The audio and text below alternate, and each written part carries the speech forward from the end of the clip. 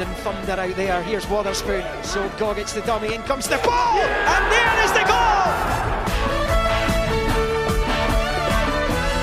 A superb season has just become an extraordinary season. Double winners, history makers. Brown struck it really well.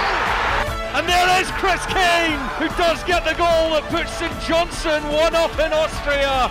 Stevie May! Bedlam! Chaos! Blue limbs everywhere!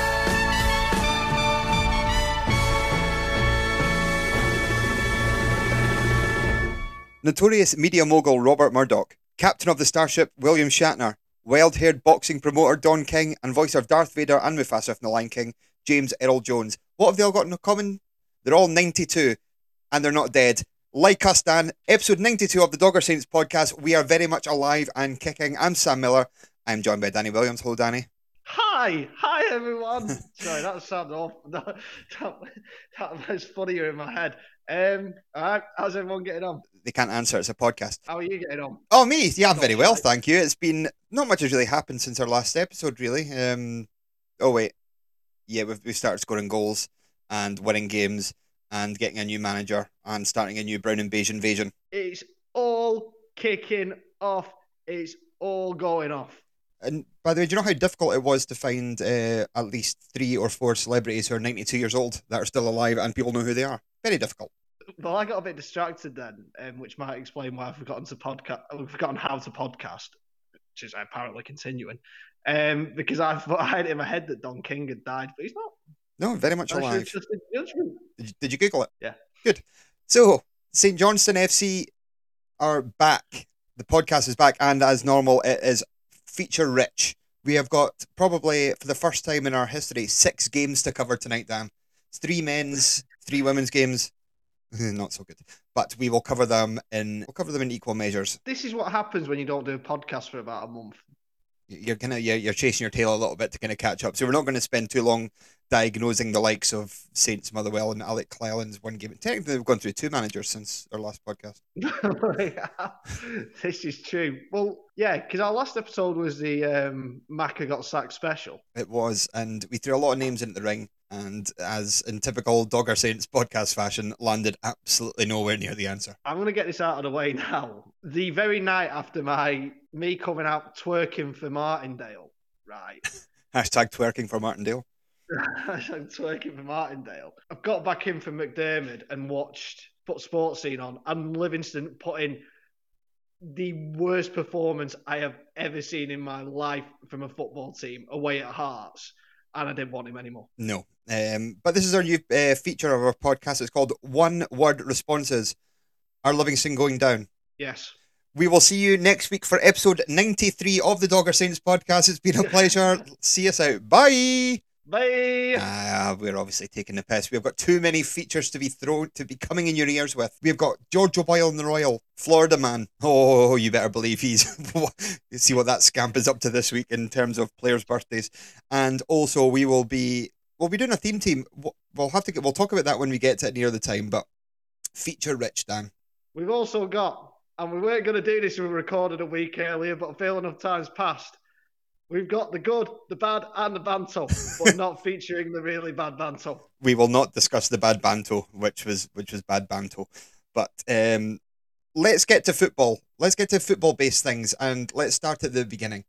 A cricket team from 1884 were looking for a summer sport. Have I gone too far back? Should have stuck to cricket. No. It's just, that was my old-timey voice. Sorry? That was my old-timey voice. Thanks. It was very old-timey. Craig Levine is the man in the hot seat at St Johnstone Football Club. We'll talk about the banter page later on, but people will voice their opinions, whether it would be a good or bad thing. I am very much Levine in passport suit. Dan. I'm very much so. For once, we're on exactly the same page here. There was always, even the ones we mentioned last week that we got quite enthusiastic about. Last week, about 3 weeks ago, last episode 91, that we got quite enthusiastic about. There was always pluses and minuses to anyone Saints are going to get. Anyone. What I felt with Levine, when it became apparent he was going to be the man, was everything that was wrong with Macca, Levine sort of had, or everything Macca didn't, the essential tools that Macca didn't have, i.e. experience, which, look, you only get experience by managing, but you really need an experienced hand with that squad. Not falling out with everyone, tactical awareness. Levine's got it. And not dropping Ryan McGowan. That's a fairly handy trait to have.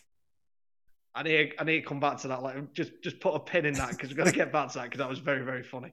But I think what I would say for Levine, the concerns were, my main concern was that he'd been out of the game too long.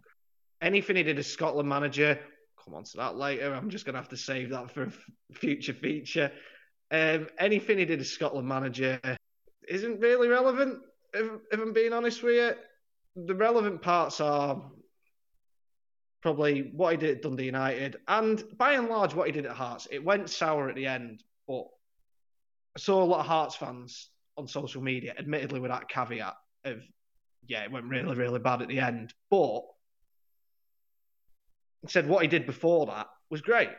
In 2 spells, he never completed a season, admittedly because he got sacked halfway through one where they were going down. But he never completed a season outside the top 6. And they'll have had some good squads in that time, don't get me wrong. But all right, spell number 1 was in 19 Oatcake, and spell number 2 was a while ago now. At his first time at Heart of Midlothian, Craig. You just said it. He introduced the maroon strips. The men of Midlothian often worked in factories. Sorry, I'm just using my old-timey voice whenever you mention 19 Oatcake. Anything pre-1990, I'm going to say 1. And we were very flattering knickerbockers. Anyway, so he's... The word knickerbocker is not used enough. Do you know the origin story of the word knickerbocker? I'll tell you off air. I don't think it's probably a podcast story, but it's a good history story. It's about a guy basically who tried to sell books back in the day, so he created this fake character called somebody Knickerbocker. Anyway, this is all be getting cut, but yeah, good story. Yeah. So he's a made up character made up by an author to generate publicity for the guy. Very good. I think what I've liked about Levine is that you just sort of, there's no bluster there. There's chinos. There is chinos. What you lack in blustery makes up for in some chinos. Very bad colour coordination. But I think what I liked about him, and he came in, and some people were sort of concerned about this, which I get, but I actually see it as a positive. The fact he immediately came in and said, Andy Kirk is coming as assistant manager. He's going to be doing a lot of the coaching, a lot of the donkey work. He said, I'm too old for that. And yeah, that's absolutely right. I've said a million times in the last few weeks, Alex Ferguson never took a training session in like the last 15 years at United because he knew his strengths lay elsewhere and he had better people to do that job. It's a good skill, particularly when you get older. So, he's delegating. So I think that's right. I think he'll be more of a manager rather than a coach, obviously. But ultimately, he's not really going to do any coaching. One thing he is good at, which Callum and Macca both seem to lack, is media savvy in front of a microphone, and like he doesn't, like Callum just used to talk a lot of rubbish. Basically, Macca, he didn't know what was like the McGowan thing. He just said stuff and it never happened. He said Nicky Clark was going to be like it was just seemed when Craig Levine speaks, you kind of believe what he's saying as kind of gospel, and it's not feeding you pish. I felt from his interview. What I'll do is, for anybody who's not heard it, I know it was a wee while back, but I'll put in a wee snippet here of his initial introduction. Craig, first of all, congratulations on becoming the new manager of St Johnstone. What does it mean to you to be sat here tonight? Well, firstly, thank you. Yeah, I mean, when I heard that there was interest, I've been doing the director of football role for a while.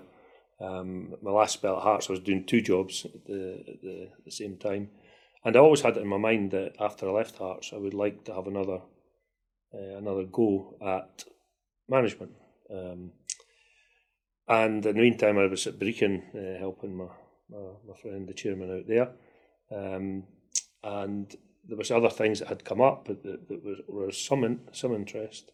But I actually really like Jeff and Stan and Roddy, and that was part of it. You know, I like the people here, so that's the main reason. Can you just talk us through the timeline and the process and how the opportunity came about? I can't remember. I was coming up to see. It's complicated. I was coming up to see Max on what day was it? Tuesday. Wednesday. And I think it was the day before that Jeff had made contact, and we just chatted, and then had a meeting, and then there was stuff obviously we were going back and forward with it, as is always the case in these situations. But you know, there was an added complication. Andy was coming with me from Brecon, which had to be dealt with as well. So it actually happened relatively quickly when, in the greater scheme of things, where these things can drag on and on. You joined Saints with a wealth of experience, having managed over 600 games. Why did you feel now was the right challenge to come back and get back in the dugout? I've always had this in my head that I wanted to go back into the dugout at some point. So, and I don't know how long that will be for. Maybe it might not even be my choice, you know. So, but I wanted something that I felt comfortable with, you know. And as I say, I've been at a number of clubs over the years, and my best periods have always been working with people that I like, you know, and that's brought the best out in me. And I thought that, you know, looking at the situation here, Roddy I've known for years, had a few black eyes off him in the past. I know Gus obviously really well, and I've known Jeff for a fair period of time as well. So, and you know, once we got speaking, it was very entertaining, shall we say. We had a good chat, and it just felt right. And it's difficult to explain sometimes with these things, but it feels right. So that's the most important part for me. And you've confirmed that Andy Kirk will be your assistant manager. What is your relationship like with him, and what can he help bring to your side? Well, there's one thing, the older you get, the thing that I certainly find the energy levels aren't quite the same as they were when I was 40 or 30 or whatever. So, and Andy is a fantastic coach. I took him.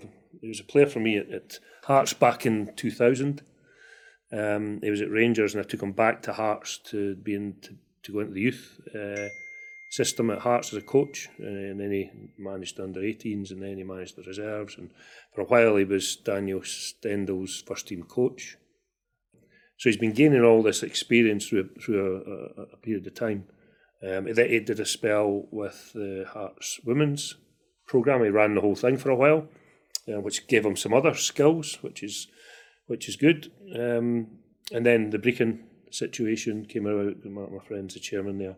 They were needing a new manager, and brought Andy there. So I've kind of been, watching him grow as time's passed, and this is another step up from the point of view of the level of players that he's going to be dealing with. So, and he can do all the stuff that requires loads of energy, and I can do all the thinking. You were here on Wednesday night for the win over Kilmarnock. What was your thoughts on that performance? I thought the performance was good. Kilmarnock have been doing well recently, and I was pleasantly surprised. I watched the game pre-season, and the team weren't particularly good. And I've probably had that picture in my mind. I've watched, obviously. Well, I know Stephen McLean really well because he was at Hearts as well, and I've watched his, some of the matches that the team played. And I actually thought they were, St Johnstone, quite unfortunate, and they were always in the game, or seemed to be in the game. But there were some of the players that I saw on Wednesday that I hadn't seen before, and I think there's a good group of players, and there's something there to work with. So that has obviously strengthened my interest in taking the job. You know? So obviously you feel that you've seen enough from that victory to give you confidence you can turn the season around? There's certainly the raw material there to work with, you know, so that's important, you know, and then after that, it's about relationships and getting the best out of people and trying. I mean, there's two ways to improve a team. One is to improve individual players, and the second one is to go out and buy better players. So of those two, I think that St Johnstone's ripe for the first one, you know. And I think that there are players here who can improve, and therefore, if they all improve even a little bit, the team improves. And that's the thing that I see as my challenge. How much are you looking forward to getting started and putting your style of play in place? Yeah, of course. I mean, it's the first days are always exciting at any new football club. And, you know, I'm looking forward to, you know, chatting with the players and watching them and maybe, you know, I'll take a little bit of a back seat sometimes in the coaching and let Andy get on with it, so I can just keep an eye on players and to make notes on how things that they might be able to improve on themselves. And then that'll get us off to that'll get us off to a start, and then we can sort of speak to players about the things that we feel we can help them with. What's your thoughts ahead of another huge match here on Tuesday night against Motherwell? I think all I'm thinking about is, you know, coming in, meeting the players, the game itself. Then, you know, Andy and I'll have a look at footage of Motherwell and come up with something for sure.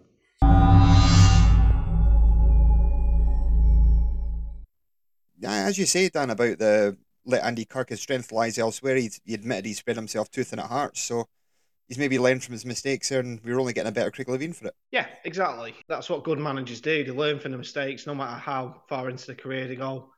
They don't, you know, get sacked from a job for finishing 11th one season and then taking the team careering down and then come out and claim they did nothing wrong and were hard done by. Not thinking of anyone in particular there, Callum. Yeah, and I think even after the Motherwell game, I liked how he came out and he didn't try and either say, oh, yeah, you know, we were brilliant and we were hard done by and the ref, you know, invented somewhere where the ref screwed us over, or he didn't come out and hammer the players for dropping a 2-2 lead. He took the game for what it was and he assessed it, and I think he gave a fairly honest appraisal. I think, and you can tell the players like him already. You know, you can tell at the end of the games, and you can tell he sort of likes them. He's, you know, on the pitch, arm around the shoulder, giving them all, you know, digs in the arm and stuff like that. It's all right when you get him, you're picking up points. You know, that could obviously change, but I think he's a good man manager. It might not work, and we still don't know quite how good this squad is. Although, judging by the evidence in the last 3 games, big mate of mine, one of our regular listeners, Stuart Taylor, Stuart said to me, he's like, Mac might go down as one of the worst managers we've ever had, but he could turn out to be one of the best heads of recruitment we've ever had. That's a very valid point. Like different players. Wouldn't be a bad role for him. There is a role in football for Maka. I just think a lot of people said he shouldn't have been given a job, but I think he deserved it on merit for keeping him up. But it was it's difficult. It's a different one to call it. It's irrelevant now. To be fair, it's absolutely irrelevant. I think that's what I would say. Actually, Pitt's on a good point. I'd actually say everything Saints have done, aside from anything involving 3-year contracts, everything Saints have done, March or April, whenever Callum got potted, basically, has been pretty justifiable, even if not universally agreeable. I think giving Mac a shot at the end of last season, following on from the end of last season, giving him a shot permanently was justifiable. Getting rid of him when they did was justifiable. Well, in fact, it was dead right. And I think they bought in. I think even if people still don't agree with the Levein appointment, how could you not? Just think of the memes. Think of the memes. The man's a meme machine. He is a meme machine. Incredible. I did a wee bit on Super Scoreboard on Cloud 1 and had not a set 2, but I know, check me out. with Andy Halliday, who was saying I think St Johnstone should have approached a young up and coming manager. Now that just seems like a bit of a party line because we can't be kind of accused of not doing that. Looking at Macca, Callum, Owen Coyle, Derek McInnes, Paul Sturrock, Exactly. Tommy Wright, all these guys we gave their first managerial job to. Now is the time where this is not the job for a manager to come in who's never managed. Well, I mean, Lomas on that list because the only job he'd had before of a first team was St Neots Town. Fair point, doesn't count. Yeah, I think the Saints have now, and circumstances have dictated it. I think in a different time, great, carry on the succession planning, carry on with Macca, whatever, or bring in another younger manager. It was pretty obvious that one of the big problems with McLean, even when it was happening, this isn't just hindsight corner here. One of the big problems with McLean was that lack of experience and that naivety and not really knowing, saying one thing, saying the way he wanted to play, and then not really knowing how to do it. So he made a rod for his own back saying it in the first place. I did actually, the other thing, I don't mean to prattle on about McLean here, but I think it's probably more tying in with the general media savviness that we've seen in the last sort of few weeks. And it made sense. I mean, a lot of people will have been there that are listening. I was there, sat next to him, or sat 2 seats down from him. And Macca, again, I'm going to reiterate, is a really nice lad. But Macca has come out at his fans forum meeting just after he'd been given the job permanently, and basically said that he didn't really believe in sports science, thought warm downs were bollocks. Yeah, fitness wasn't really a height of his concerns. And then you've got Andy Considine coming out after the Motherwell game saying, yeah, we're fucked by the hour mark. It's like we're not fit. And you can tell, you look at other teams coming in, and this is what Levine's going to have to do. And I imagine it will have been his focus during the international break. We are knackered at the hour mark every single game. But you look at teams like Livy, like Motherwell, and it costs against Motherwell. Killy as well. Yeah. Did so much fitter. And look at the amount of injuries we've had. I'm not saying, a lot of it. And it's why I've never really quite bought the line of, he's had such bad luck with injuries. Mac's had such bad luck with it. It's like, if you're going against the very much respected status quo, Francis Rossi, you're going against the very much respected status quo of basic sort of sports science and fitness and conditioning coaching, then you might start picking up injuries, and it's probably not a coincidence. So, prattled on enough. So, that's where we were. Shall we move on to some games, Sam, and see where we are? Yes. What I was going to suggest is, well, we kind of laughed when we seen Levine at the Motherwell game saying, oh, that's a new manager checking out his surroundings, just for a bit of a laugh. Turned out he was. But that game, Cleland, the first thing I noticed he got rid of was that weird game, Sam. Sorry. Oh, did I say Motherwell? Yeah. I meant Kilmarnock. I beg your pardon. Same thing. West of Scotland. Yeah. Both fucking hammer thrower teams. Teams like Motherwell. Teams like Kilmarnock. We should be beating them. But I did notice the first thing that Alec Cleland did get rid of was that weird cone thing they did when they run on the pitch. That's gone. I don't believe in warm downs, but we'll stick some cones out and do slaloms for him at the start of a game. Alec Cleland did not agree with that, and it was out. So it was a lovely bench management trio of Alistair Stephen, Alec Cleland, and Danny Griffin, and it was great to see. I loved that. That was one of the things I loved about that night. It was like the ramshackle boys together. Big Craig Inchcliffe, the goalkeeper coach, he's been let loose on the iPad. He'll be downloading fart noise app or whatever. Porno noising. Kids stick all over yours. So he'll be having a great time on the bench. But it was the fourth official's way to hold up the board to say the amount of minutes, and it's got 69 on it, and he's sitting giggling away in the corner. Craig Hinchcliffe, team rascal. Replacing Gordo with Chris Kane. They were both on the pitch. He still did it. It was absolutely class. No, I like that. It was a good, and you could tell the way they played. But not only were the cones out, so it was cones out. Ryan McGowan right back in. That was very, very funny. Yeah, and he did well. And for anybody unaware of what happened, where have you been?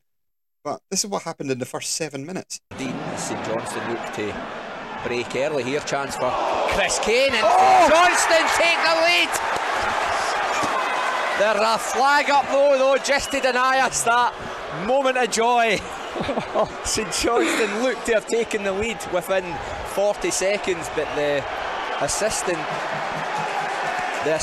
referee's flag on that East Stand side is up, and it will be checked just to make sure.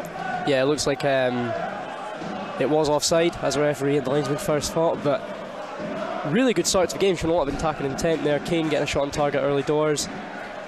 Nicky Clark showing his striker's instinct, getting in there, just unfortunately looks like it was offside. Yeah, having a few words there with his with the VAR official. It's a goal! A goal for St Johnstone.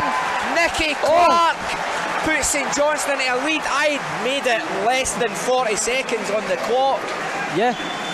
St Johnstone with the most splendid of starts that we could imagine. Yeah.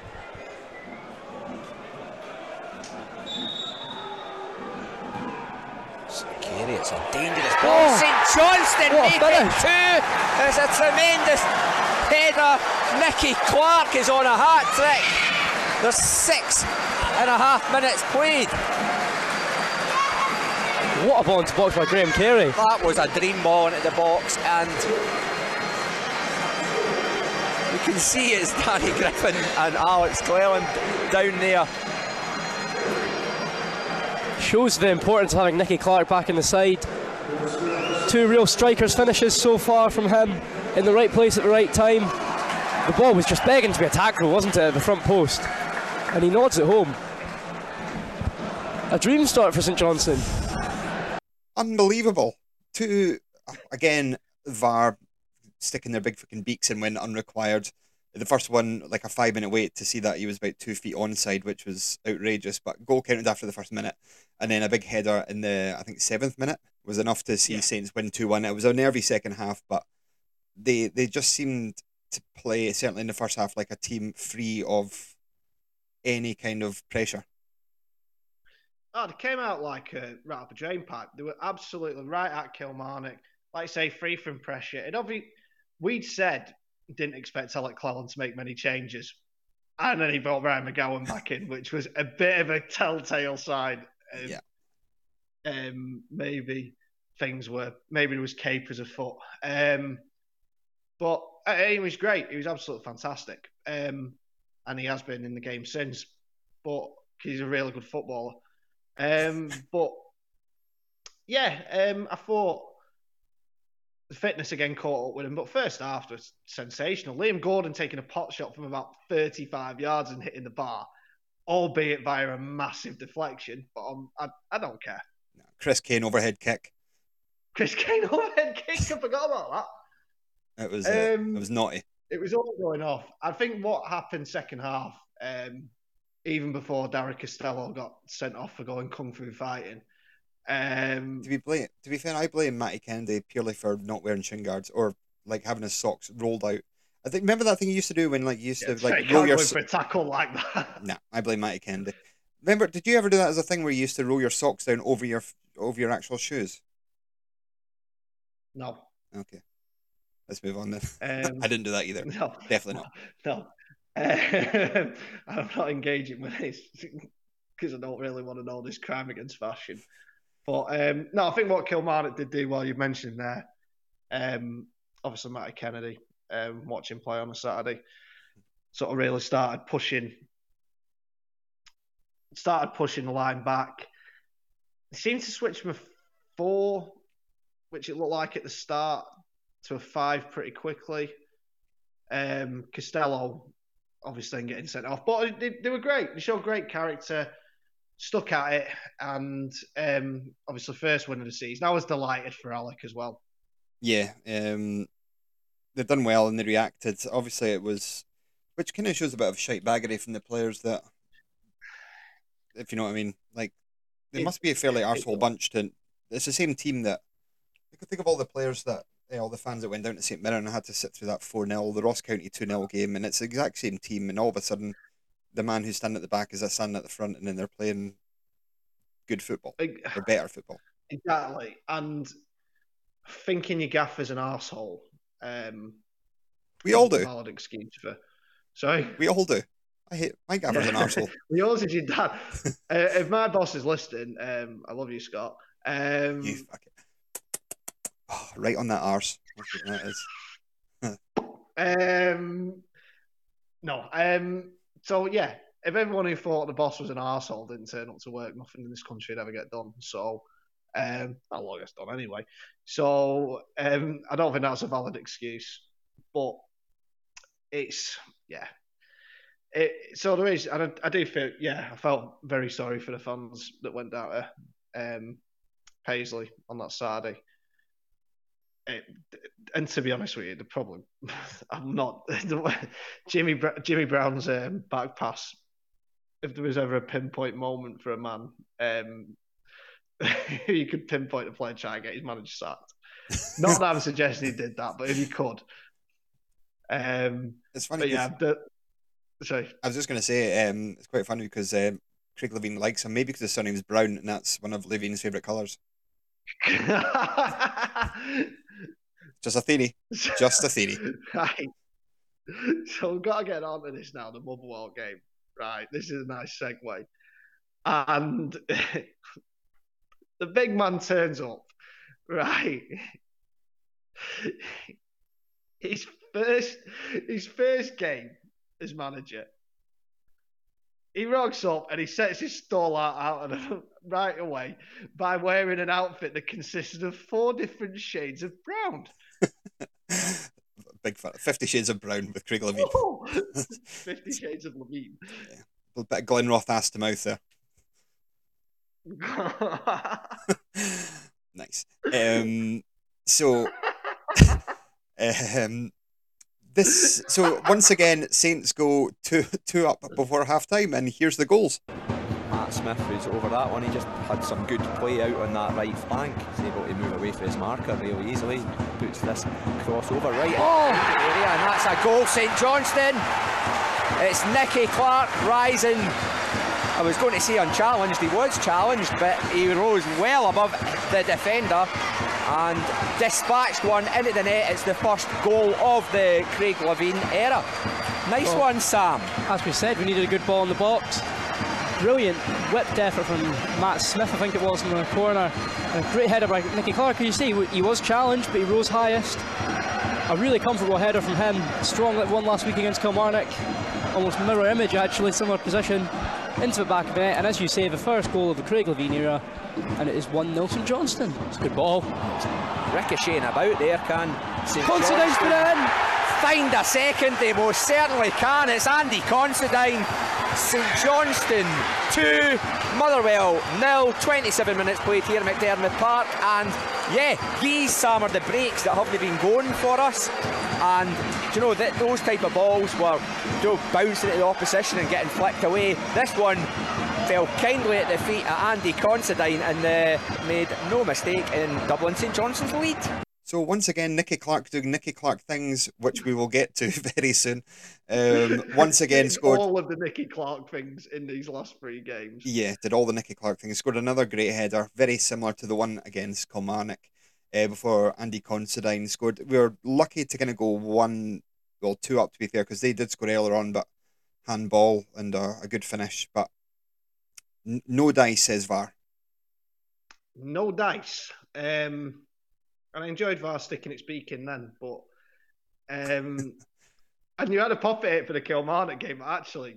That first goal, the line would flagged it for some reason, so VAR did as a bit of a turn. Still sticking its beak in.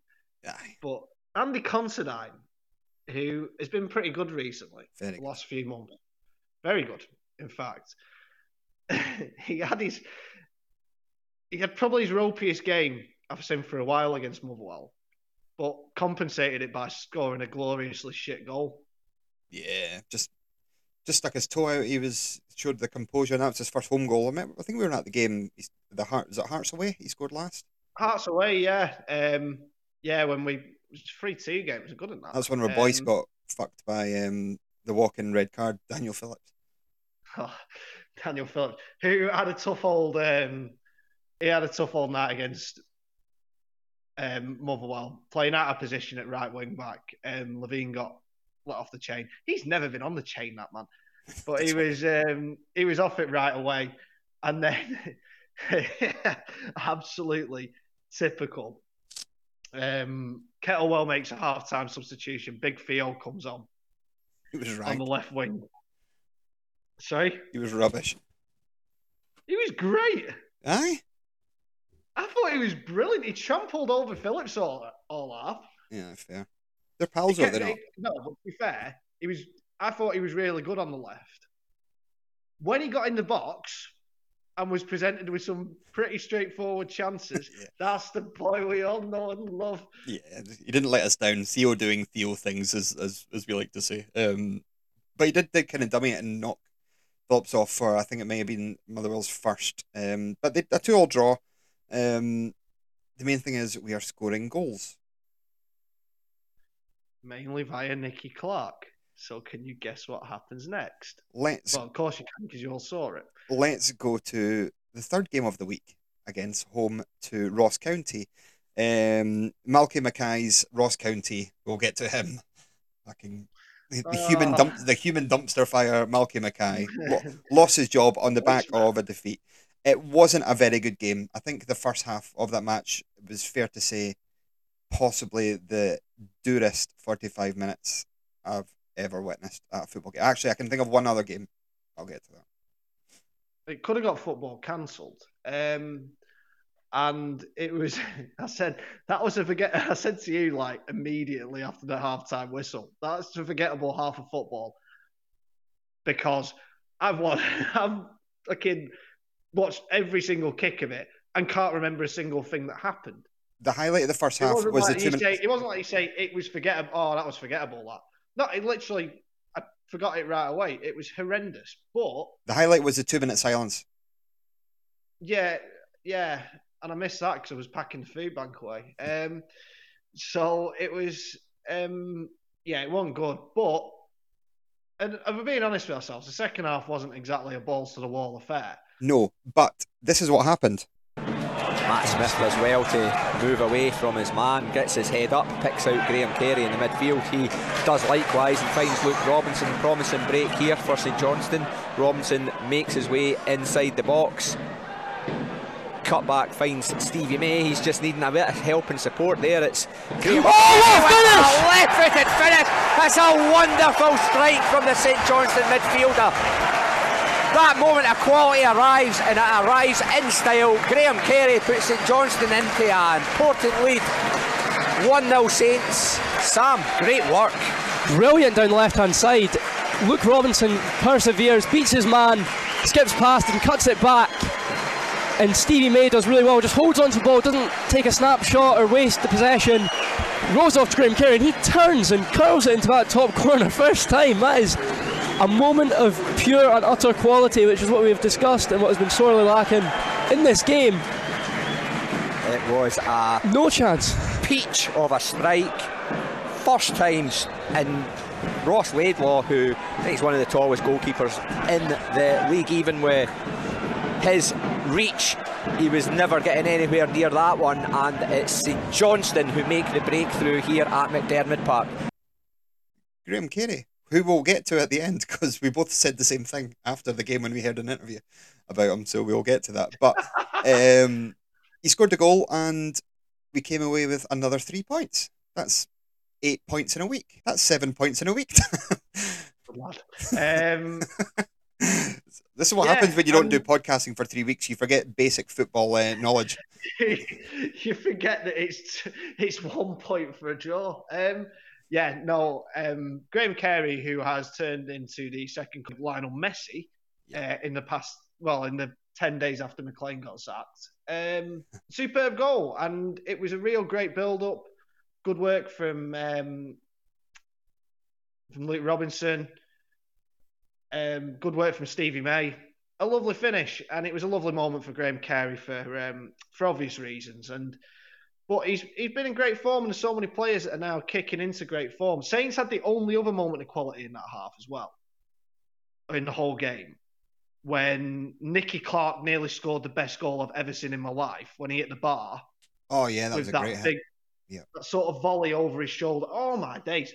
And then he got injured. Yes, let's touch with that. He is once again out until the new year, which is a worry considering he's scored pretty much. He's our biggest threat up front by a mile. Well, a good buddy of mine, he's a Motherwell fan. He texted me before the injury and he said he's worried about us if we keep Clark fit. He said he's just a complete cut above everyone else. Yeah. He is. He's quality. He's absolute quality. But we're going to have to find a way to play without him and be a threat in front of goal without him. It's as simple as that. I've got a theory. Go on. Stevie May up front by himself. Oh, now that's good. That's never been tried before. No, and if it was tried, I'm sure... Create situations where Chris Kane has loads of time to think about what he's doing. Oh, God. That always works and all. Oh, dear. But could bring Jeffcott out of the deep freeze. Big Jeff. I'm all in favour of it. I think that's... I don't know. I think he's going to go Kane and May. We'll get to that at the end. I think Kane and May will be the first port of call. May's been doing really well, actually, coming off the bench last few games. So I don't know whether you want to sort of mess with that. But then you could also say, well, maybe he's done enough to earn a place back in the starting 11. He could go left field. I wouldn't be surprised, actually, at Tynecastle if he goes one up front. But time will tell if he goes one up top. We'll discuss it later on near the end of the podcast. But overall, these three games, a few players have certainly came out and started to shine. Luke Robinson would be one for me who I think has been absolutely excellent. Very good player. Very good player. I think Matty Smith's been top quality. I think he looked like potentially the best midfielder we've had since McCann. And we've had plenty of them, with all due respect to Jacob Butterfield. I was going to say, why is he the go-to shit midfielder? The bottom man. Mr. Lurpak. Anyway. Kano's been good. You know what you get with Kano. Taylor's been very good, right? More people need to say how good he's been. It's Liam Gordon. Yes. Do you know why that is? Having McGowan and Considine either side of him. Exactly. That is when Stephen Anderson was the best, when he had Fraser Wright and Dave Mackay round about him, like talking him through games. That is exactly what's been needed and required. It's basic science, Daniel. In the words of 80s weirdo hitmaker Thomas Dolby, she blinded me with science. I don't know that song. Do you not? No. Oh, get it on. Put that as our theme, our closing song. Is it from 1992? No, it's from about 81 or something. We should have done it in episode 81. Blew it. Well, unfortunately, we hadn't concocted this scheme by then. Yeah, it's a good scheme. It's just a chance to shoehorn some good music in here, or some bad music, if you prefer. Do you know what? We could have done it for like episode 11 or something like that and had some old-timey music. Winifred Atwell. Back was riding up, something like that. Some Winifred Atwell in there. Winifred Atwell. Let's have a ding-dong. Right, come on. Right. Let's have a ding-dong with feature. Let's go to Florida, shall we? Yes. I don't have a jingle for it, but I'll find something to stick in there. Right, Florida Man. If you are unaware of how Florida Man works, if you type in your date of birth or any date, you type in the words Florida Man and the date of birth, it will give you a news story from that day involving a Florida man doing something stupid. Florida seems to be the state in America where crazy shit happens on a regular basis. Now, I noticed this week it was the birthday of Luke Robinson, just previously discussed, and Craig Hepburn, who look remarkably alike. Yeah, they do actually. That's well, no, I don't know. Both ginger. That might be it. That could be it.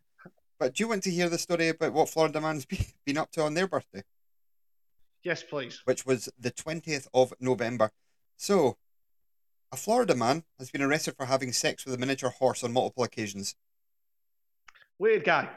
Yep. Well, according to the Marion County Sheriff's Office, 21-year-old Nicholas Anthony Sardo has been arrested and charged with 4 counts of sexual conduct with an animal. Gets better. Deputies say that a witness came forward and reported that she'd witnessed Sardo having sex with a miniature male pony named Jackie G. I don't know why I found that so funny. In a pasture on a family member's property 3 days earlier. This is where it gets better. Another witness came forward saying she saw it as well, and she approached Sardo about what she had seen, according to the sheriff's office. Sardo immediately admitted to her that he had sex with the horse, and also gave the same admission to a detective investigating the allegations. One of Sardo's family members is the owner of the horse, and the horse is currently under their care. Stipulations of Sardo's future contact with the horse could be determined by the judge in the near future. So I think getting banned from seeing the horse. Sardo admitted that he had sex with the horse 4 times during the course of a week. He used a condom each time because he didn't want to catch a disease from the horse. Do you remember when this used to be a football podcast? Now we're talking about people banging horses. But Florida man is a sick man. No denying that. I saw a brilliant description of Florida man this week. I'll send this to you. This was on Twitter, and it was after the Cricket World Cup final. And a lad called Travis Head had won man of the match, an Australian guy. And someone put on Twitter, so much love about Travis Head, not least the fact he always looks like a mugshot of a Florida man arrested for an amusing but criminal incident. Amusing but criminal incident involving meth, an alligator, and a roller coaster. I mean, that's a pretty good appraisal of Florida man in general. Yeah. Apart from when he's banging horses. Banging. I like banging horses. I like banging horses. I've got one very quick Florida man for you, for Mr. Craig Levine, our new gaffer, Mr. Brown and Beige, and a darker brown. His birthday is October 22nd, so if you type in Florida man October 22nd into Google, you will get the story about a naked Florida man covered in Vaseline was caught running through a mall in the southern Florida area this afternoon. He was screaming profanities about how Elizabeth Warren was going to tax him to death. The man proceeded to take a dump in the cash register before passing out in a store that sells mattresses. It's quite the tale. That's a fitting tribute to our new manager, Miss Levine. But I have another tribute to. Have you got another Florida man? No, but I do have. I would like to take everyone on a journey to Dan's Poetry Corner. Ah, yes. If you've listened to Dan's, it seems to be like a every other episode feature now, which I thoroughly enjoy. We've had poems about Dimitar Mitov, about being how he's a beautiful human being. Stevie May's hair, that was a good one. Yes. And now we're getting one about Craig Levine. Yes. Bring it. I was gonna say, it can't be every other. It can't be every other episode because I did the Meatov one in September, but we do that a few episodes these days. Yeah, that's it. Probably is. Okay. So this is a poem I like to call The Boss of Kinross. They say it defied any sort of logic, but we all knew it was going to be magic. They say he's about to be pure DOS. Now we're managed by the boss of Kinross. He likes a laugh, has no regrets. Seems like he'd be classed with pets. Life will be sweet with him in charge if the Banto stops mentioning fucking Prague. He may come from Fife, but don't hold it against him. He's paid for life, just like Simon Menson. He needs some new clobber, so gots to get paid. 4 shades of brown, you maverick renegade. Before you arrived, the football was bleak. Now Graham Carey looks like Messi in the space of a week. Effective use of Stevie May, ensuring opponents have a shite day. With Smudger and Robbo, Dan and Jimmy B, the Sainties can now run wild and free. Unlike Motherwell Wolves, Brighton and Dundee, when their gaffer was former Aberdeen manager Mark McGee. Martindale, bound to fail. Scott Brown, get out of town. Robbie Nielsen decided to get all rowdy. So to the boss of Kinross, we all say, howdy. I've got all the time in the world for a good quote. You are, I would suggest, wasted. Your talents are wasted on a podcast. That's what I'm going to suggest. Because you could be writing lovely prose when I'm talking about people banging horses. I write very, very niche poems for a football podcast. I think this is very much where I'm best spent. Few things I'd like to give myself a little bit of credit for, or I'd like to sort of bring up. Firstly, I managed to buy Martindale with something that wasn't jail. That took a lot of effort. That'd be the easy way out, It took a lot of effort to do that. Robbie Nielsen taking a job at a club called the Tampa Bay Rowdies. A lot of time for that. Yeah, in the second division in America. Fair play to him. And I do think Craig Levein would be good with pets. I think he's probably got class with pets. I bet he's got a spaniel or something. Oh yeah, I bet he does have a spaniel, a beige one. Yes, exactly. A beige spaniel, which has ended up in the washing machine once. I'm a weird guy. Who comes up with this shit? I bet Levein's dog has ended up in the washing machine a few times when Mrs. Levein's been put in the washing and accidentally grabbed it thinking it was a pair of his chinos. Yes. Definitely happened. Seems like it would happen. Do you know what else happened? Sorry? Do you know what else happened? Go on. We went to join St Johnstone Women's for a day on their training centre. Let's go. I thought we were going to get away without mentioning this. We really, really can't. Let's talk about St Johnstone Women. I'm alive when you call on me. When you call on me. When you reach for me. When you reach for me. I get wings to fly. I feel that I'm alive.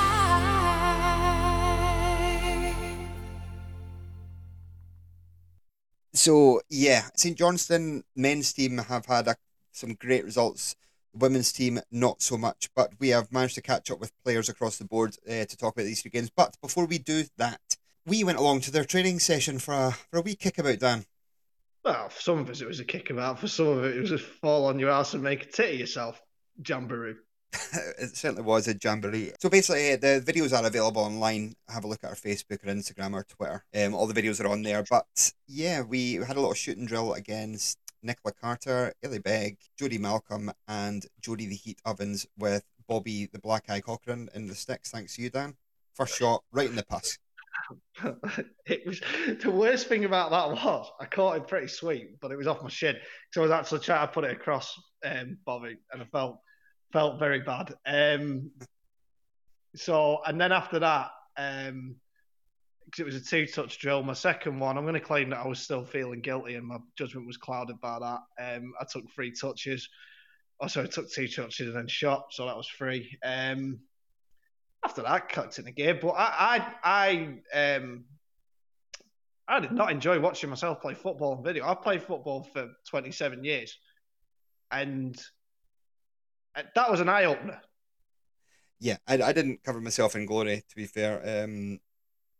Yeah, I fell over. There's no other ways to describe it. I would say I took too good a touch, and I span round way too quick, and the laws of physics absolutely did me, and down I went.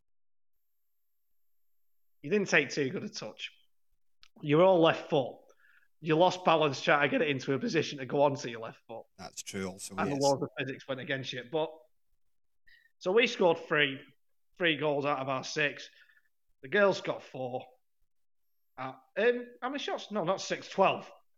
That's less good for all concerned. We're beaten 4-3 by the girls. I say we scored 3 goals. You did, Dan. I didn't score any. I scored 3 goals. Yeah, thank you, mate. But as someone accurately described me, this came to light after. This wasn't in connection to this video. A mate of ours, brother-in-law, played a couple of games 6-a-side with us, and apparently said, "Why's Dan got 4 arms?" There's not a lot of meat in them legs. I'm not going to lie, but what a fantastic day we had. It was good fun, and I got pulled up mainly for being out of puff at the end, but I hadn't done a warm-up. That's what I'm blaming it on. Yeah, that was strange. But hey ho. No, what I no, really glad Really nice of the girls to invite us down, and obviously Kevin, Jamie, Gaffers for having us down. It was a good laugh, and hopefully shone a bit of a light on the Wednesday. We did quite well with the old hits on Instagram, I noticed. I've not checked, to be fair. It was just a good fun video, to be fair, and I was absolutely delighted. But what I lack for in goal scoring talent, I make for up in quizzing, Dan. Right. So this was a fiddle. Right. I'll tell the story, Dan, because I feel No. Okay, yeah, and I'll just come in with what happened in reality afterwards. let's do this. So the St Johnstone Women's fundraiser quiz in the Muirton Suite on Friday night there. About 16 teams, and I won first place. Number you one. Won. You singular won. Me and my team did very well. My team of professional quizzers. Yeah, you turn up with Puddin' Hamish on your team, 2 Perth Quiz League big wigs, and there you go. You also had the Candyman. Yes. You had the manager on your side, so nobody's telling me the marking wasn't being influenced by that. In fact, we marked your sheet, so that's absolute, that's bollocks. Yeah, my team finished 3rd. The pride of the Perth and Kinross Council quiz every year, so it probably says a lot about the local authority there that we finished 3rd in this quiz. I think we only got about 4 or 5 questions wrong in the whole quiz. Yeah, it was a really good quiz, really good night. It was brilliant. I don't know how much they raised, but the raffle was superb. But it was a great day. Raffle featuring a comically oversized box of chocolates. It was literally about 6 foot. Like, do you know them big giant bars of Toblerone you get? Double the size of that, and like chocolate bar size. It was.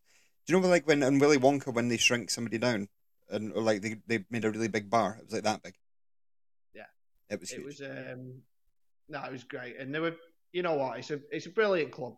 It really is. The girls are fantastic. Everyone involved is, just brilliant. It's a right good little community club, and all the volunteers mucking in and that. It's great, and it's nice to be involved. It really is. It is, but let's get to the football. A couple of weeks back. Well, I've been putting that off. Yeah. I've been trying to just sort of stall that a little bit. We'll have a little sandwich. We'll do the good stuff, then we'll do the bad stuff, and then we'll do a little good bit at the end again. Well, that's called a shit sandwich, I believe. A shit sandwich. So Queen's Park, top of the table, Queen's Park rolled into town and raced to a 2-goal lead. Ellie Mae Cowie pulled one back just before half time. Then St Johnstone score an equaliser through Elvie McLean, John Joe Elvie, with an absolute peach, which is a goal of the season contender. She won it last year for her goal against East Fife at home. But this was an absolute peach again, looped it up over the keeper. Before, in the last 3 seconds of the match, we heard the lino saying 15 seconds left to the ref over the radio, and in that 15 seconds, he managed to win a corner and score off it, losing 3-2, which is a big disappointment. But we didn't really want to stop and bother the management of them because they looked a bit disheartened. So we managed to catch up with assistant manager Kev Candy after the game, and we'll get to that very shortly, Dan. Yeah, I would like to just point out before I forget this that there was a real shock in that game. That someone with the surname Kane scored in a game involving St Johnstone. Yes, that's a very valid point. She scored in every single league game she's played in this season for Queen's Park. Oh, yeah. She's good. And that's probably a big part of the reason why the top of the league. Ella Kane, very good player. Yes, very well said. This is what Kev Candy had to say in summary of that match. Listen, we're quite pragmatic again when analysing the game as a whole. And if we had gone in at the half even further down than we already were, we did well to get a goal back just before the break, which was well timed. We really couldn't have had too much to complain about. Queens were pretty clinical with the 2 finishes that they did have, and there was probably 2 or 3 other pretty good chances that they'll be disappointed not to finish. So we found ourselves in a difficult spot at half time, but we had prized the door back open again and at least given ourselves a little bit of a chance for that second half. We knew that going into the second period that if we played broadly similar as we did to the first period, we wouldn't be getting a good result out of the day. But to be fair to the players, second half performance was absolutely exceptional and exactly what we were looking for. To come back into the game the way they did. Obviously, losing Ellie Mitchell at half time was unexpected. Bobby did exceptionally well coming off the bench for our, I guess would be our second debut for the club. And obviously another Elvie McLean special goal. Elvie's got a habit of picking those out of our playbook in the most important of times. Going down to 10 bodies didn't help us, but credit to the players again. They didn't give up. They didn't think that the game was over at that point. They kept pushing for a winner. Morgan had potentially a wee sniff right at the end. It was a tricky one for a finish. And then Queens have obviously come back up the road, but up the other end rather, and finished the day. So disappointing to maybe lose the goal the way we did. Can we feel too hard done by with the end result? Probably not, purely on the basis of the first half performance, but certainly the second half performance was one of the most the grittiest performances that we've seen this season. So a lot of positives to take from the second half to take into the next game. Honest review there. Yeah, and you'll always get that from Kev. He's honest as they come, and he's always fair. And yeah, it was disappointing. That's Reddy's programme notes. For anyone who with access to the internet, so that's literally everyone listening to this. If you sort of follow SJWSC on Twitter, our friend Stuart lovingly puts together a fantastic programme every single match. I mean, Stu does so much around that club, but he lovingly puts together a programme for every single match, and it's a fantastic read, and it's always worth, whether it's Kev or Jamie, reading the manager's comments, because they've always got real value in them. Yeah, between them, there's 42 pages every single week, and it's free. So follow them at STJWFC on Twitter, and you can get access to the match day programme on match days, maybe a couple hours before kick-off. Sure, I'll upload it on there, and trust me, we're not just saying that because we support them. It's a good read, and it's free. It's free. It's free. It's brilliant. It is genuinely so good, and yeah, it's well worth a read. Although club captain Hannah Clark slagging me off in it, was the last time I read it. That's why I thoroughly enjoy it. So there was a midweek game, the cancellation from a waterlogged pitch from a few weeks back. Boroughmuir rocked in on a Wednesday evening. Oh, could Boroughmuir do it on a cold Wednesday night at Dunefield? Yes, they could. They won 1-0. It wasn't a great game. The second half was an absolute... we can admit that. They got battered. Oh, it was one-way traffic. No two ways about it. One-way traffic, no two ways about it. You're right. One way about it.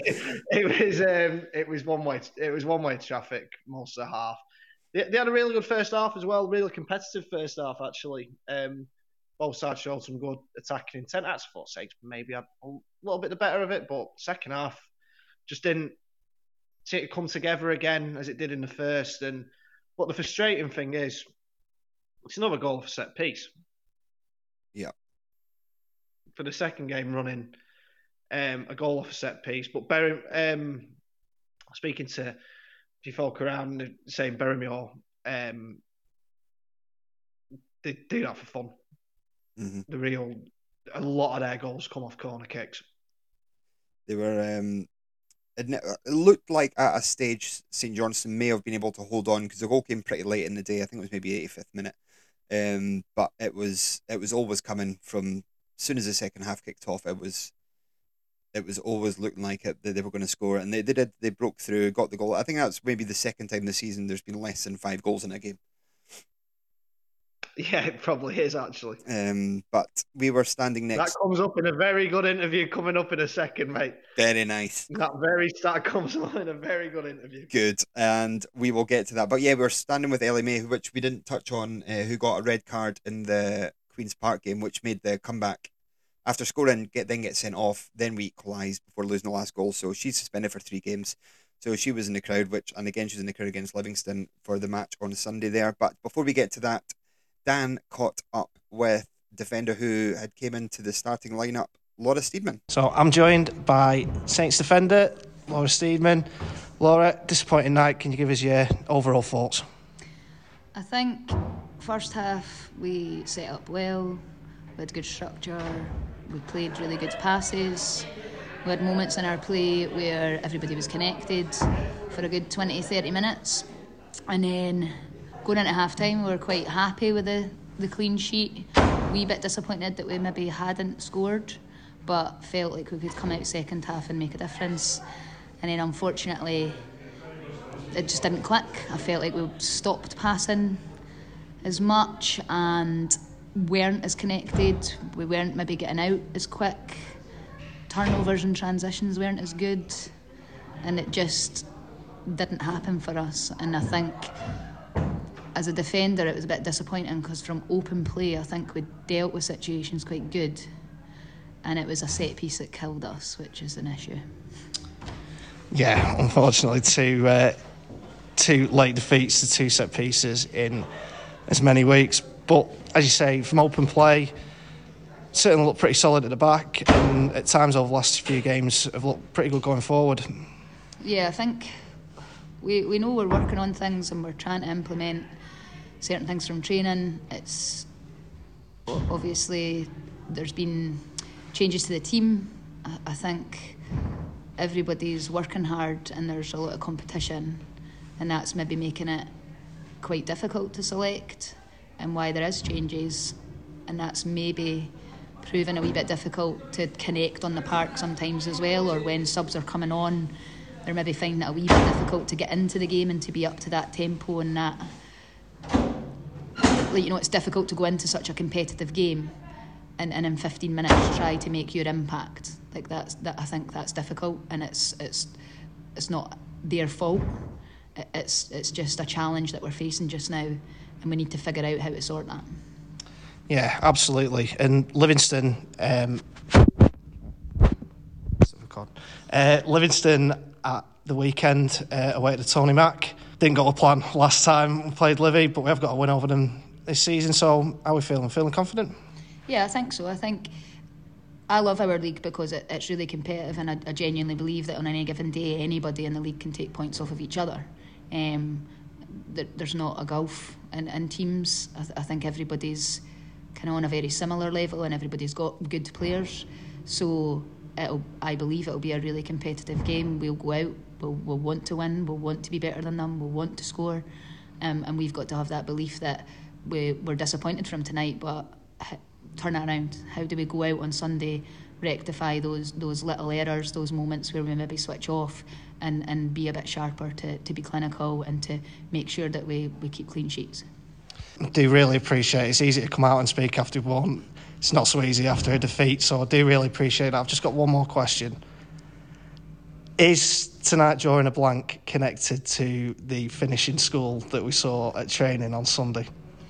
I don't know if you've maybe been a jinx, because when well, it had been a minimum of 5 goals in every game this season, near enough, until Numbnuts and Numbnuts 2 turned up. So, but no, as I say, Laura, really appreciate your time there, and here's to a win next Sunday.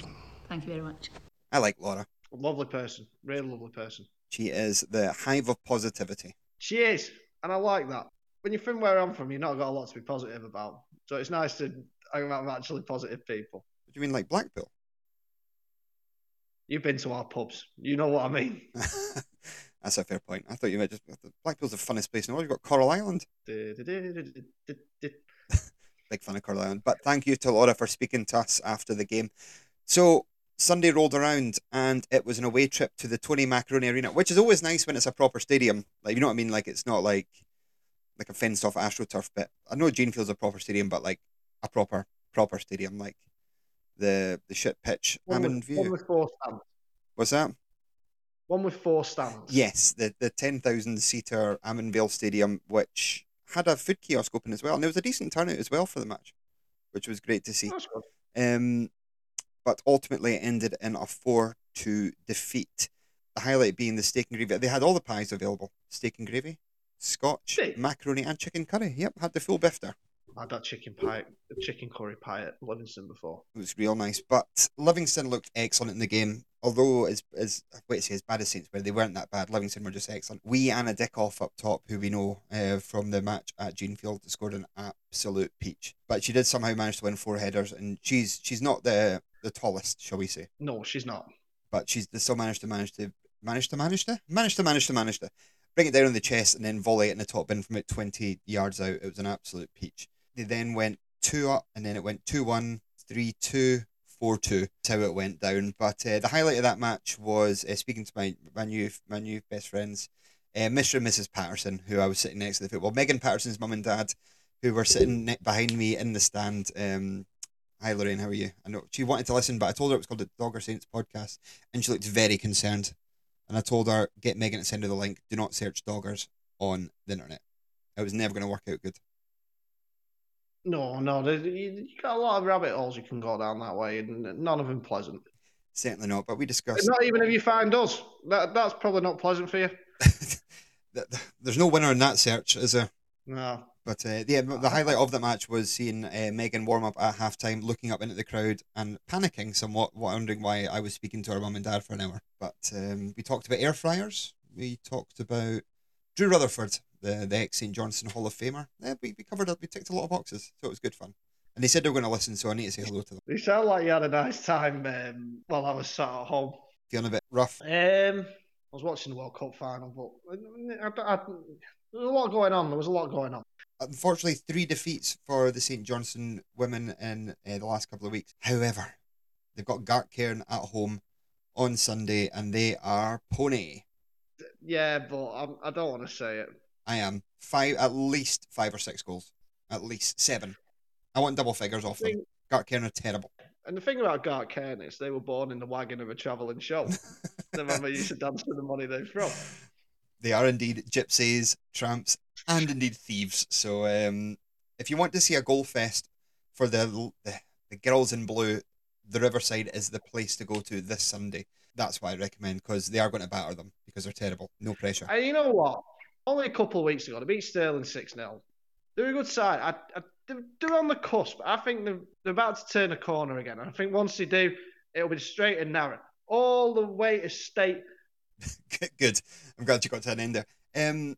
Obviously, the Celine Dion theme tune, I'm Alive, is their intro music, but you text me something controversial midweek, Daniel, if you want to divulge that. It's getting to the time of year where I'm getting quite worried about my Spotify Wrapped. Understandable. And given all the tunes that come over the PA at the Riverside on a Sunday come off my Spotify. No, I think, like, you know, when they're going out on the pitch, the thing is the ending to I'm Alive, you know, that's got a lot going on, but you got to get through about 3 minutes of absolute dirge warbling first. Yeah. Until you get to that point. Like slow-paced warbling. So that is why I propose change the entrance music. Something by Kasabian. That always gets everyone going. Oh My Humps by the Black Eyed Peas. It gets the people going. Not one of the lovely lady lumps is probably deeming on the sexist side of songs. It's probably not advisable. Honestly, I am finding out here about when I'm compiling these playlists. You do have to start thinking about the content of the songs. They would come out to WAP if they could. I know they would, but I'm not just playing it for them, am I? No, you know, there's like old people and kids kicking about. Well, if you can mess with Alex Moody if you want, it's down to her. She is the... And you could play her playlist and she'd still moan it wasn't loud enough or something like that, to be fair. It'll be all right. It'll be all right. It is. Get down to the Riverside on Sunday for St. Johnstone hammering Gartcairn by at least 8 goals. We'll see you then. Get there.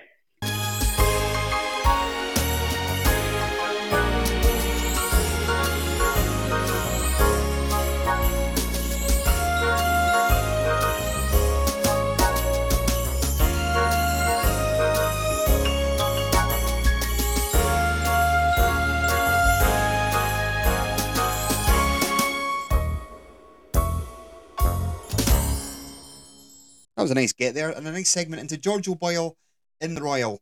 Where have you seen George? I like this time. Sorry, back to George O'Boyle, the theme tune there.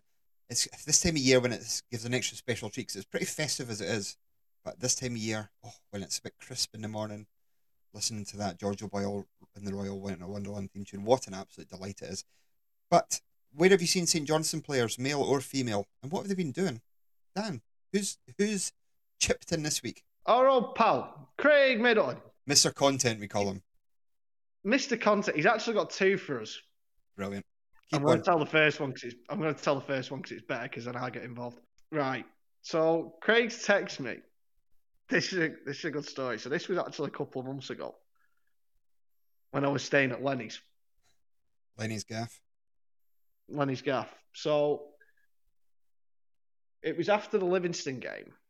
And right, so the first bit of this is quite funny.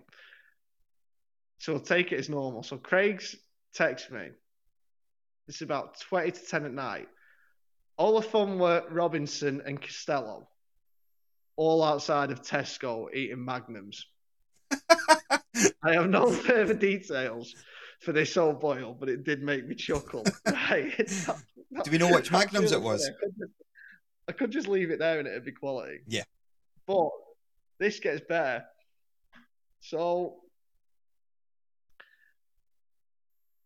a few of us got out into town after that game, and we stopped in the Slancher bar. Oh yeah. So formerly the Tavern, formerly the Scaramouche, for listeners of all generations. Now I was a little bit boozy by this point. Okay, that's fine. So I can't remember Craig had come into Slancher off his own accord, or whether he'd seen me in there and come in specifically to tell me to check my phone. I hope it's the latter. But he's like, but then he's relayed this whole story to me again. It's like they're outside. He said they're outside Tesco eating Magnums. They're out there eating Magnums. I'm like, right. I believe you. I've said I'll get it on. I'll get it on the podcast next week. We've had to wait about 6 weeks. Sorry. But then actually the lads then came into the pub. All the fun were Robinson and Costello. Were they still eating Magnums? I think just to use the toilet. No, but I heard Holden Lee Robinson at one point. I never actually told you this before because I was a little bit embarrassed, but I think I might as well stay into this skid right now. I had my arm around Lee Robinson going, "You were fucking great today, you pal. You were fucking great." That's a nice tip. And encouraged him to come on the podcast. He said he would. I don't think he meant it. Nah, I thought you were going to tell him about his Florida man story about a man fucking a horse. I'm glad I'm glad it was the story you said. So this is like when I kept telling right, you were there for this. When I kept telling Theo that the goals would come. They didn't come. And he would rise again. You will rise again, the goals will come. They didn't It come. was similar to that. They didn't come though, did they? No, you just kept telling him his girlfriend was really fit. Oh, I certainly did. So anyway, that's where we're at now. Good. So we've got a very good old boil there from Craig and me making a bit of a tit of myself. Love it. Absolutely love it. I've got nothing against any of that story. What is your favourite Magnum? Oh, I'm classic. Just a classic. Just chocolate. I like the one You that's got like a classic? the toffee one all the way through it. Oh, I tell you one I used to have. I don't know if you still do it. It was Classel. It was like a Magnum, so it was the ice cream and chocolate, but it had like chopped up nuts in the chocolate, and then like some sort of berry sort of thing going through the ice cream. Ooh. Berries are curveball. Oh, it was good, like, and I think they did it with an advert where some bird was getting nailed. Sold. If you eat a Magnum, yeah. Sorry. Better than a horse. Where there was, sorry, I will rephrase that because that was not a nice way of putting it. Where sexy times were occurring between a man and a woman. Were they both eating a Magnum at the time? Well, I think that was what it was. It was a suggestive advert. I'm going to say suggestive. Yeah. Did you ever see that advert for used Bentleys? Yes. With the women in kind of like suspenders leaning over a counter, and it said like used Bentleys, and it said, "You know you're not the first, but do you really care?" I thought that was brilliant, to be fair. That's pretty good. You can't argue it. You certainly cannot. But if you've seen any St Johnstone player eating any kind of ice cream snack, you may have seen Dimitar Mitov eating a feast. Or you may have seen Stevie May chomping down on a Calippo. Who knows? Karen McPherson struggling with a mini milk. You could have seen Sven Sprangler trying to open up a sun lolly. He wouldn't like that because he doesn't like sweet stuff. He doesn't like sweet stuff. You're absolutely right. That's a very good video. Well done to the St Johnstone content team this week, who have absolutely captured Sven Sprangler and just used him for everything because he seems to be like the nicest guy in the world. Did you know he turned up to the Fair City Saints quiz? Yeah, I did hear that. Yeah.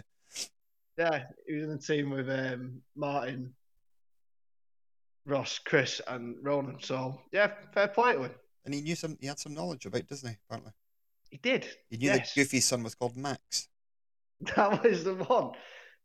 Real nice. And he's a member of the... I like it. That was a training ground joke between Sven and Max that he kept calling him Goofy's son or something.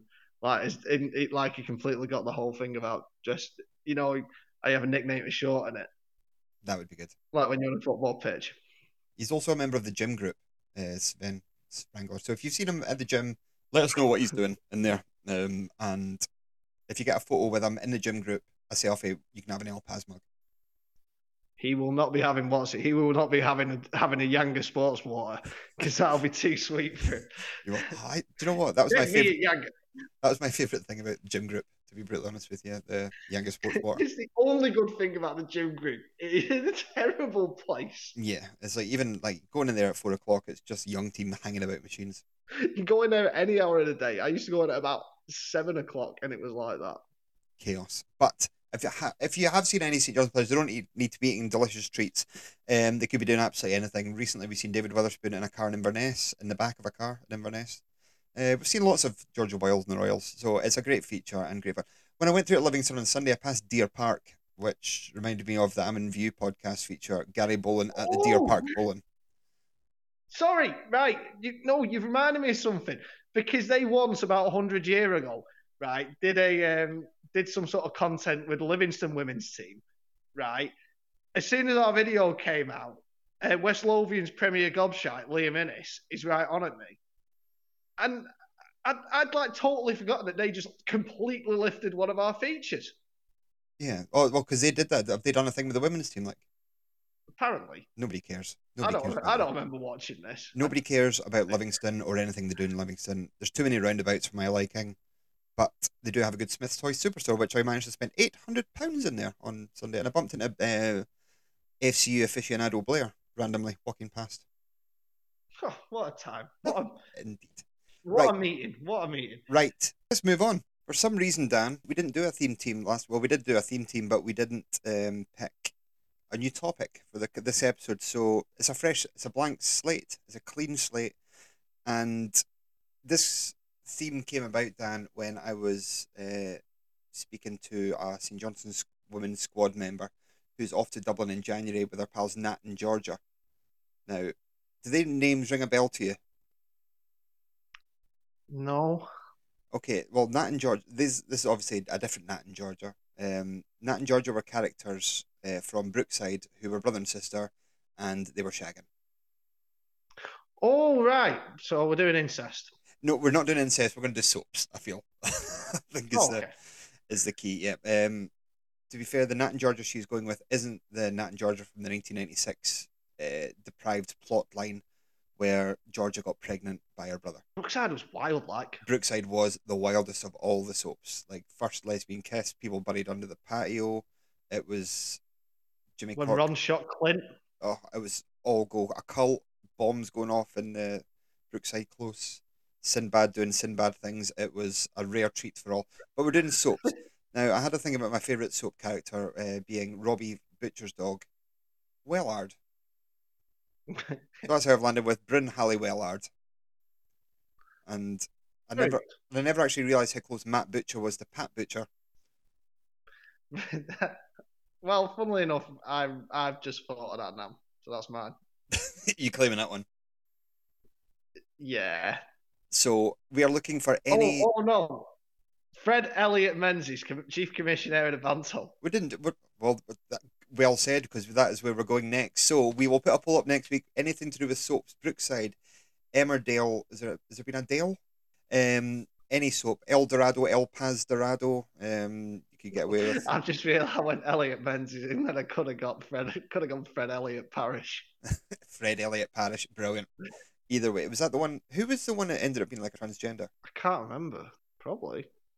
Anyway. I like Fred Elliott because he was based on Fog on Lego. I say. I say Ashley. I say Ashley. So anything to do with soaps is our theme this week. We'll put a post up on social media and give you a good long run at it. We'll tag the posts. We'll pin it as well. So I think our current pin post is our training session with SGFC Women. So if you follow us on @DoggerSaints on Twitter, you will get that video at the top of our link.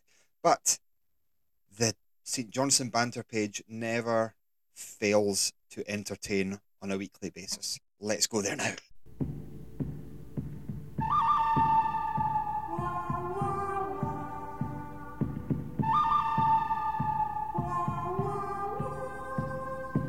The good, the bad, and the banto. Dan, this is your corner, little corner of our podcast where you scour through the St. Johnstone banter page looking for absolute nonsense. Some of it we have to kind of pick apart to make sure they are taking the piss. Most of the time they're not.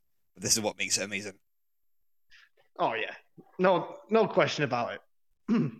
So I'm going to start with a good banter this week, and the fellow that posts on there usually after games, very sort of thoughtful analysis of the games, and I didn't know whether he listened to us because he posts thoughtful analysis of the game, whereas I don't even know what we do anymore. So a fellow called Lewis, but I've seen him like quite a lot of our sort of stuff online, so maybe he's listening. So if you are, hello, you're this week's good banter. Because have you seen how Vernon Kay's been doing the Dells Ultra Marathons for I know where this is going now, yeah. I've seen this, yeah, I know where you're going. I have never noticed this before, and I thought it was a bit of a stretch when I first saw it. Why are you putting a bucket on? I don't know, I'm just feeling a bit bucket high. Cool. So I and I thought this is a bit of a stretch, and then when I looked at it, it was actually brilliant. He said congratulations to Murray Davidson on all his fundraising work this week, and there is a very striking likeness. I have to say, I think Vernon Kay is a little bit more handsome, but see when Murray scrubs up though, and he's had like a shave and stuff, and he doesn't look like a grizzled homeless guy. Yeah, but whenever I see Murray, he generally looks like a grizzled homeless guy. Yeah, bless him. I've not seen him around much, to be fair. I think he's been, well, he had his up and stuff. Okay. I think he's been on the injuries. I think he's I think he's probably busy with his post playing career, shall we say? Good lad, almost. So that was this week's good banter. That was a bit of a chuckle. I have then gone for my wild card banter this week. Is called Banto in Pog form. Right. So for anyone who's ever watched The Simpsons will know what I mean by this. But Seamus and his shirts are at large once again, but under a new guise. He's actually let it slip a couple of times. He's posted just off his general account, but he and bless him, right? He does sometimes get a bit of stick. But do you want me to tell the backstory for anybody that might not be aware of Seamus? Oh yeah, sorry. No, so there's a fellow on there. Nice. Oh, do you go on, Tom? You take it up. You're not better than me. Basically, there's a guy called Seamus Ferry who on Twitter he collects Saint shirts and he's not shy about asking people for free Saint shirts, basically. And I've not got a problem with it. It's actually quite funny now. It's quite the hustle. But he's now started I think he does do exchanges for most of them, or pays for a lot of them. And that's his thing. But I think most people are just jealous because of his collection is absolutely amazing. Oh, it's mint. It is a properly, it's a proper collection. It's his thing. He did nearly force me to throw my phone against the wall when he after that St Mirren game in the post split when we were going down. And he claimed he was bringing darkness out of the light because he'd got a new shirt immediately after we'd just chucked in the worst performance of all time. Brilliant. But we got past it. But he's now he's set up his own Facebook page for his shirts. So he's back in pog form. Do you remember Alf? He's back in pog form. And this week's Bad Banto is very, very simple, very short. Goes back a few weeks, but if everyone could shut up about the 4-6-0, that'd be great. Yeah. We're not going to mention it deliberately for the fact that it's boring. I mean, it's boring to watch. But he did say he's seen it in there, and like that shouldn't be his legacy. One game, one formation. Of course it should. I do get people that went over to Prague at the time feeling quite sort of, mind you, you'd have got a few days in Prague, so I don't have that much sympathy, but feeling quite shortchanged, and people seeing it as a very bad football tactic, which it was. But it was a long time ago, and isn't really relevant, and wasn't ever a reason for him not to get the Saints job. Bad Banto. That's what Bad that is. Banto. But it's all banter. It's good, it's bad, it is indeed Banto. So if you're posting anything on the St. Johnstone Banter page, keep us in mind. Humour us. Yes, humour us. Also keep it light and don't cause a headache for our friend Elliot, who does this. I was going to say out of the goodness of his own heart, but he has to deal with shit that goes down. And also, I've got another good banto. Because Christmas is coming, my lovely friend Betty is tirelessly posting the Christmas stock in the club shop. New tie looks all right. New tie does look good. Top quality. Fine bit of kit. Yeah, so that woman works wonders for that. For the size of space she's got in that shop, the amount of stock and new items she's got coming in, the hoodie looks absolutely tremendous. I want to see yours in the hoodie for Christmas. I would very much go for the Saints hoodie. Yeah, big fan of that. So that's the good, the bad, and the banto. Yeah, that is a good, the bad, and the banto. But I've just remembered something that I'd sort of managed to forget. Do you remember when we modelled Saints Christmas merch? I do remember that. Yeah, it was the Oven Gods and Apron. Do they still do them, I wonder? Who knows? Who knows? Because I am going to be moving into a new place. Finally, uprooting out of mother's spare room and into my own place eventually once my house sells. That's going to be our new sponsor next week. Is the people whoever are selling my house. They're getting free advertising basically. Yes. This podcast is literally going to be put on a weekly basis purely to drive traffic towards the internet to sell my house. Good. Right. Good, the bad, and the banto. We go again. St. Johnstone are back in action. Football. Let's talk St. Johnstone and football and Heart of Midlothian and someplace we've not really had that good a time there of recent, but it's a great away day. Oh, it's tremendous. I'm very much looking forward to my trip to Tynecastle on Saturday. It'll be, yeah, it's a great away. The only issue we've got now is the fact that, and at least Hearts are consistent with it. I'll give them that. You don't get much of an allocation, no, which means it's always a bit of a ball ache trying to get tickets for it. I'm pretty sure we used to get a bigger allocation, but I mean, Hearts had a demand for season tickets. Yeah, fair enough. Go that. And they do the same for Celtic and Rangers, so you can't really say fairer than that. No, looking forward to it. I'm excited about it. They're also not very good. No, and I've got loads of people out injured, and there's obviously the Craig Levine factor as well, returning to his old club, which usually is a good sign, I feel. It is. Also, Naismith, maybe the international break came at a good time for Naismith or McAvoy or Budge, whoever's picking the Hearts team these days, sort of lost track. Yeah, I'm quietly confident. And then I remember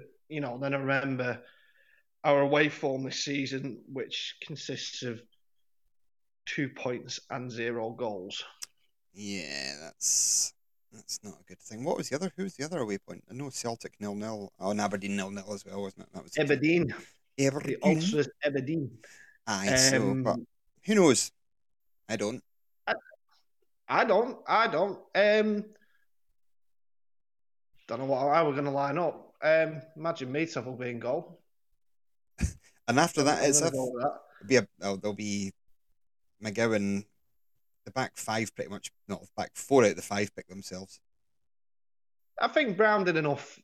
I think Brown did enough in the last game against County to merit another goal. I think that was the one thing, unless Costello's back from suspension. I think he's had a little injury as well. Dre, I don't think he's going to be back anytime soon, judging by the sort of nick of him in the. He's just... When we saw him in the stand last week. Like RoboCop. Yeah. So I think he'll go Brown. With Brown, McGowan, Gordon, Considine, Robinson, Smith, and Phillips. He might bring Sprangler back in somewhere. I don't know. He might go. Actually, I've cracked it. I've cracked it. I think he'll go 3 in midfield of Phillips, Sprangler, and Matty Smith. Matty Smith. I think he'll go Carey playing off Kane. Yeah, I agree. He'll go one up front. That's exactly what I think. But as long as he's wearing chinos, that is all I care. And on that very point, Daniel, we are announcing a new campaign for the 2nd of January. St Johnstone are away to Dundee in January, and what better place to launch the Dogger Saints' first ever brown and beige invasion. Get your chinos looked out. Get your. We basically want everybody to wear chinos to the match in honour of the great man. And the 2nd of January, when it's very much likely to be pissing it down in Dundee. Chinos. You can pick up a pair in Primark for about less than a tenner. Get down there, get the beigest chinos you can find, and get them on. I've actually got a pair of beige chinos. Yeah, me too. Brown and beige. If you can beige up top half as well, that's the dream. That's the dream combo. Are we going to launch the second part of the campaign? Go on. That colour scheme be put to use elsewhere next season. We want a brown and beige away kit. Yes, exactly that. Coventry City, at some point, whenever it was, when they had an all brown kit. The New Zealand cricket team through the 80s, the Beige Brigade. Yeah. Even if we can't get a kit, some training wear would be great. Yeah. In honour of the boss. The boss. Chinos. Of Kinross. The boss of Kinross, the Chino, the brown and beige invasion, the 2nd of January, away to Dundee. Let's have a sea of beige and brown for the guy. I think it'll be a fair good laugh. And we'll try and turn it into some kind of fundraiser where if you wear chinos and then donate £1 to a cause, and then we'll sort out the finer points nearer the time. So yeah, pay £1 to dress like a bit of a dick. I always wear chinos. And I'm a bit of a dick. Absolutely fair enough. That's why I said it. Yeah, but I'm glad to be back, Dan. I'm glad we're back. I'm delighted to be back. We've actually talked a lot about football on this podcast, which is unusual for us. We also talked about a man having sex with a miniature horse. Fictional incestuous siblings. And your favourite Magnum. A fine concoction. It's all been going off. It has been, but we wouldn't expect anything less. And with it being episode 92 of the Dogger Saints podcast, which is kind of the predecessor. No, predecessor means before, doesn't it? Yeah. No, what's that? What's the opposite of a predecessor? Successor. the successor to episode 91 and 90. Thanks, Dan. Keep me right here. I couldn't remember the word intimidated earlier on. God. Jesus, dying your arse podcasting at its finest. Episode 90, you picked the song to see us out on. It was Groovers in the Heart by D-Light. I went crowd pleasing. It was. I went with a more topical song of The Show Must Go On by Queen from 1991, in honour of the team still needing to go on, basically, in the back. It was a tedious one at best, to be fair. But it is back to you, Dan, for episode 92, a song from 1992 to see us out. What are you going for? I'm going full Dan. I resisted going full Dan the first time round. I might resist it next time round, but until Radiohead creeps up in like 96, 97. No, that would have been 92 as well. Creep, or that might have been 91. I can't remember. So I was going to go for one of my other favourite bands. Other favourite bands. So I'm going for an REM song. I was going to go for my favourite REM song, which I thought was 92, but it wasn't. It was 91, which is half a world away. So I'm going to go for my second favourite REM song, which is from 1992, which is probably better known, and that is Man on the Moon. Oh, it's a very good song to see us out on. You could have had Everything About You by Ugly Kid Joe, Jump by Criss Cross, Achy Breaky Heart by Billy Ray Cyrus. I like Jump. KWS, Please Don't Go, Something Good, Utah Saints. There was Rhythm as a Dancer, lots of classics. But you have gone sensible. Heartbeat by Nick Berry, re-released in 92. Stay, Shakespeare's Sister, Baker Street, the cover. House of Pain, Jump Around. Right, come on, let's get this wrapped up. Bye. See you, everyone. Thanks for listening. Bye. Now, Andy, did you hear about this one? Tell me, are you locked in the pond? Andy, are you goofing on Elvis?